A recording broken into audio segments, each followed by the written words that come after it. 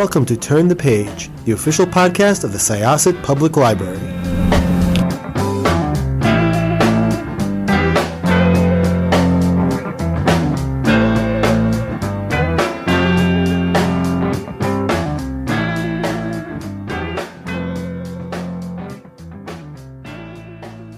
Hello, everyone, and welcome to Turn the Page. I'm your host today, Jen, and I am joined by a fantastic researcher and writer today who has written a number of really exciting books, but we're here to discuss a particularly exciting and interesting one. Could I ask you to introduce yourself and your book, please?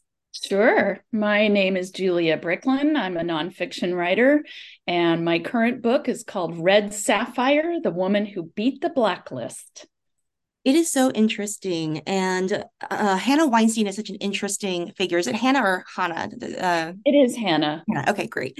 And I want to talk about her, but I'm wondering if before we get into the book specifically, if you could talk a little bit about, your approach to history, maybe like what draws you to the people that you write about and what drew you to Hannah here?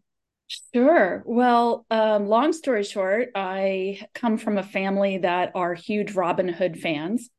And I stumbled over Hannah's story when I was researching the very old myth of, 12th, 13th century myth of Robin Hood, with the idea of writing a short story, turning the old myth on its head. So when I stumbled over Hannah's story about creating the 1950s TV show, I was really intrigued. And typically I will stumble over a story when I'm researching something else. And that's exactly what happened here. And I couldn't believe that nobody had written Ms. Weinstein's story, but I sort of understand why now. There's a couple of different reasons for it, but I really wanted my daughter to know this story. It's very important to me that people know they can rebel in ways that aren't necessarily violent and not necessarily blatant. We do what we can in our own sphere of influence. And I think Ms. Weinstein did that to terrific effect. Absolutely. And I think it's a really interesting and necessary corollary to like how we talk about McCarthyism and the Red Scare, because those narratives do tend to be very pessimistic, and not to not to suggest that it was not hard for Hannah, but like, we tend to focus, I think, on how it disempowered people and artists and, politicians and stuff. And it was really cool to read a story about how somebody was able to, act within those strictures that were placed on her by the time and still do so much. Sure. This for readers out there, I won't give away the whole story, but this is a woman who was raising three tiny girls as mostly a single mom in the late 40s and early 1950s. And she saw the writing on the wall with her, no pun intended, with her friends who were being called to various hearings and even doing prison time for taking, for not being forced to acknowledge their political beliefs. It wasn't relevant. And so she left and she went to Europe and created a television show that caught the attention of a mogul in England who bankrolled her, and she was able to set up a studio using scripts that had been surreptitiously written by blacklisted writers. And what she had done is implemented a very complicated, secretive way of writing and polishing these scripts, and then not only shooting them with British talent, but paying those writers through a secret route, and then keeping a lid on their identities. So she took something that was, as you said, something that was very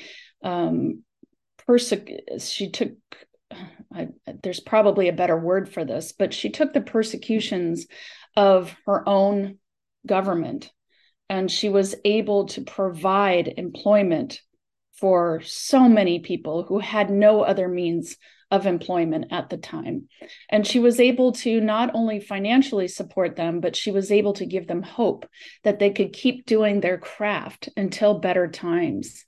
And so I have to really applaud her for working within the confines of this terrible time and being able to give hope to so many.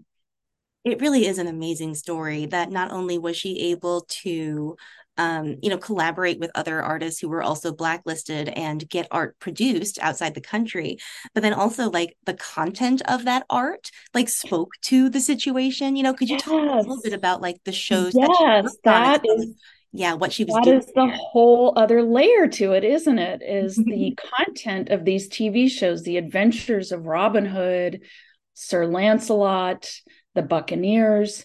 She and her writers were able to explore and convey all these themes of persecution, of fascism, of dark money, even. And, this is going back to the 1950s, dark money supporting political efforts. She was able to do this in the episodes of her show. And she really, even before her time, touched on themes of misogyny and inheritance patterns, coverture, women's rights, the rights of the underclass, the rights of labor. All of these themes are so entertainingly addressed, and it's in hundreds of episodes. And as you watch these episodes today, you don't even realize that's what's happening. But of course, these writers and Hannah are able to express these themes in a very entertaining way. It's truly remarkable what she was able to accomplish. It is remarkable. And what is so interesting to me too is that the shows are very history oriented. They take place in other time periods, like the two at least medieval shows, right? So with Right, Lancelot right. and with Robin Hood. And do you think she chose history because like that's a how do I put it? Like a sneaky way to address issues in the present without like letting people know you're talking about the present, if Oh, that makes I sense? definitely think so. I mean, let's be honest, she wasn't going to be able to produce long-running series based on current events of the time. But also, I think that there's a couple of things. There's public domain. These stories were and had been in the public domain for quite some time by the time she started mining them for story ideas. But yeah, I think that as most writers then knew, as they do now, history repeats itself. The same themes keep, cycling through the ages. And I think too, being in England, what she was able to do is grab onto the Robin Hood and Sir Lancelot and these other long stories that England had been steeped in for centuries. And it was something relatable that the on the ground producers knew as well. Not to mention the fact that there were so many universities nearby that contained Arthurian legend transcripts and Robin Hood legend transcripts. She had a lot of intellectuals on the ground in England who were able to mine these and come up with stories that seemed fresh again, and they were relatable to the Dominion. She was relatable to a British audience, but also Canadian and American as well. That's a really good point. I think that she was a good researcher too. And that brings me to another question, which is about the research that you did for this book. Because yes. Before I kind of fled to libraries, I was a historian at one of the SUNY schools out here. And so I'm always super interested in like what type of sources people look at when they're writing their histories. Sure. In particular, I know that you said that you had worked on some documents that were declassified for a certain amount of time. So could you talk about those things? Sure. Well, a lot of, I'll get to that in a moment, but a lot of the research I did was at I'm so lucky to be so close to the Academy of Motion Picture Library, the Margaret Herrick Library. And a lot of the blacklisted writers have papers there. Ian McClellan Hunter and Ring Lardner Jr., to name two of 6 or 7 primary ones. But then I discovered all these repositories elsewhere that other blacklisted writers had donated their papers to. And those libraries, I just want to give a shout out to them, because they, librarians such as yourself, especially during the pandemic, the bulk of my research was done during the pandemic. And once I was able to tell librarians what I was doing, they really went above and beyond to get me materials from their repositories without running afoul of COVID rules. And sometimes that meant going in when no one else was there on their days off and scanning things for me. And sometimes they didn't even charge me. It's just they were so excited about this story. And so I really do want to thank all of those unnamed people out there. If I missed you in my acknowledgments, I'm sorry, but you were, I appreciate it. Setting those archives aside, the FBI gave me her file. It was redacted, but it wasn't terribly hard to piece things together.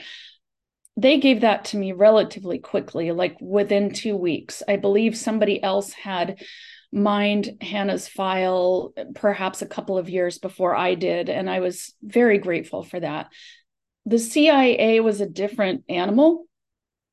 Without going into all the problems I had with my Freedom of Information request, I got a real education in making sure that our intelligence agencies hand over to private citizens what they are legally and supposed to hand over when asked correctly. It took a long time. It took me the better part of 3 years. Went through 2 attorneys. A shout out to my attorney, Dan, who really went the extra mile to get me. There wasn't much there, but what was there was very illuminating. And I really appreciated the extra mile that he took to get that for me. And it's sort of part and parcel of what is in the book. It's holding government agencies accountable. Absolutely. And that is actually really fascinating to see that the subject of the book can be reflected in how it is written in that way, to be affected by the same issues as you are writing the story. Could you talk a little bit about crafting the book itself? Because I found that it was extraordinarily well paced. Like as somebody who has read a lot of like history, especially on the academic side, that can be like kind of dry and like not have a ton of structure. Thank you so much. Oh, you're welcome. And I'm wondering, like, how do you balance the needs of readability with like, the needs of history? Like how do you balance like the rigor, I guess, with like the accessibility? Well, I'll get the cheat out of the way first. And that is that this is an unauthorized biography. So I did not have ready access to Hannah's thoughts, feelings, and motivations when she was younger. I did not have access to her family's thoughts and feelings when she was younger. So you'll notice I went through her childhood and young adulthood at a lightning speed and got to the meat of the book, which takes place mostly in England. And I asked myself, what are the themes of this book? If I was, what did I want my kids to know? What did I want my people to know about those 12 years she was in Europe? So the majority of the book is in Europe. So I chunked it thematically. I chunked it by what political pressures forced Hannah to go overseas in the first place. Then I looked at the production teams that circled around her and produced these TV shows. What were their motivations? What did they get out of it? Then I looked at the press side of it. I have a journalism background, and I thought, what's different I spent a good deal of my career in television, and I remember those press tours. And I thought, what did those TV critics want to know? What did the American television audience want to see? And why did her TV shows fill such a niche? And so I was able to chunk it up that way. There's another point of view that I wanted to cover, and that was the British actors in the shows themselves, because television was in its infancy, both in America and in Europe. So what was it about all of these? I guess I should include the writers and the line producers in this as well. What was in it for them? Because in many instances, television was viewed as the sort of cheap stepchild to motion picture films. So what was it about all of these people that were drawn to Hannah's endeavor? And I truly do not think it was all financial. I think a lot of them were really intrigued by experimenting in the small screen. I think a lot of them were intrigued about using different ways to produce on a budget. And I think a lot of them were truly intrigued by how to set up these deals with talent for the long run without losing them to the big screen. And so much business affairs, I believe, Hannah really pioneered, not just what you see on the screen, but in the paperwork. And that to me was just fascinating. If I had to do it all over again, I might have gone into business affairs on the entertainment side. It would just, there were new, and how did talent agencies come to the table? I mean, how did talent agents deal with this sudden vacuum of great writers not being able to have work, and the bravery that some of them, some of them were just so brave in deciding that they would go ahead and try to find work for blacklisted writers on the down low. They could have lost their entire careers forever by doing that, and they still did it. So there's a lot of different facets, but I tried to chunk it thematically. I think it speaks in a lot of ways to like interesting things that are going on in Hollywood right now too, Sure. Even just in terms of like before you get, into, I guess, ideology and how politics like sort of intervene on entertainment. Like, I think we're also seeing a situation right now where like collaboration between artists is becoming super important as they like are approaching, studios and things like that, like during a strike, and her life, I think, really shows like how important and how like transformative like collaborating can be, like even in the face of like, like fascism. Like it's really important. Sure. Mm-hmm. I mean, look, I wouldn't call it a happy accident because a lot of my friends are out of work right now, but the fact that this is dropping on the shelves right in the thick of this writer's strike is, it's, how many times do we have to do this where a few people on top are making so much money, and the creators of programming that we all enjoy are not? And I also want to touch upon something that I didn't go into too much in the book, which is the fact that Hannah Weinstein spearheaded a company that created opportunities for people of color to enter the entertainment industry. This is back in the 1960s and 70s. I mean, she was 30, 40 years ahead, 50 years ahead of her time at any given time. And so I think it really speaks to the fact that labor is always going to have to fight to get its due in this country. And people have to really support those who create, or you're going to start seeing some really bad programming. It's all a balance. And I truly hope that maybe a few people who are reading this book will see the parallels between today's fight to get fair pay. Mm-hmm. And that goes for every industry, not just the entertainment industry. As I'm sure you're aware, people think that people in the entertainment industry are all living in mansions and earning so much money. That's simply not true. As you see in Hannah's productions in the 1950s, it was very collaborative. Set designers, costumers, assistants, assistant writers. It takes a village, and I really hope that people see the parallels. Yeah, absolutely. Well, this has been fascinating. Thank you so much. And, I know it's difficult for writers to talk about what they are working on next sometimes, because sometimes they're not allowed to say, and sometimes they don't know. But well, I'm going to say I have my agent is out there with a proposal for a historical true crime. It's Gilded Age, and much of it takes place in New York. So I am very hopeful that I'll be talking to you again about something that's even closer to you. And I really hope it sells, because it is a great true story. Ooh, that sounds amazing. That's right up my alley, geographically and thematically. That sounds great. So you are welcome back to talk about that. So thank you. Thank you. No problem. Listeners, please pick up Red Sapphire. By the time that you hear this, it will be out in the world. So head to your favorite indie bookstore or library, wherever you like to go get your books. Thank you so much for joining us. It is now time to close this chapter.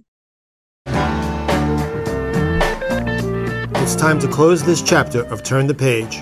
Join us for the next episode.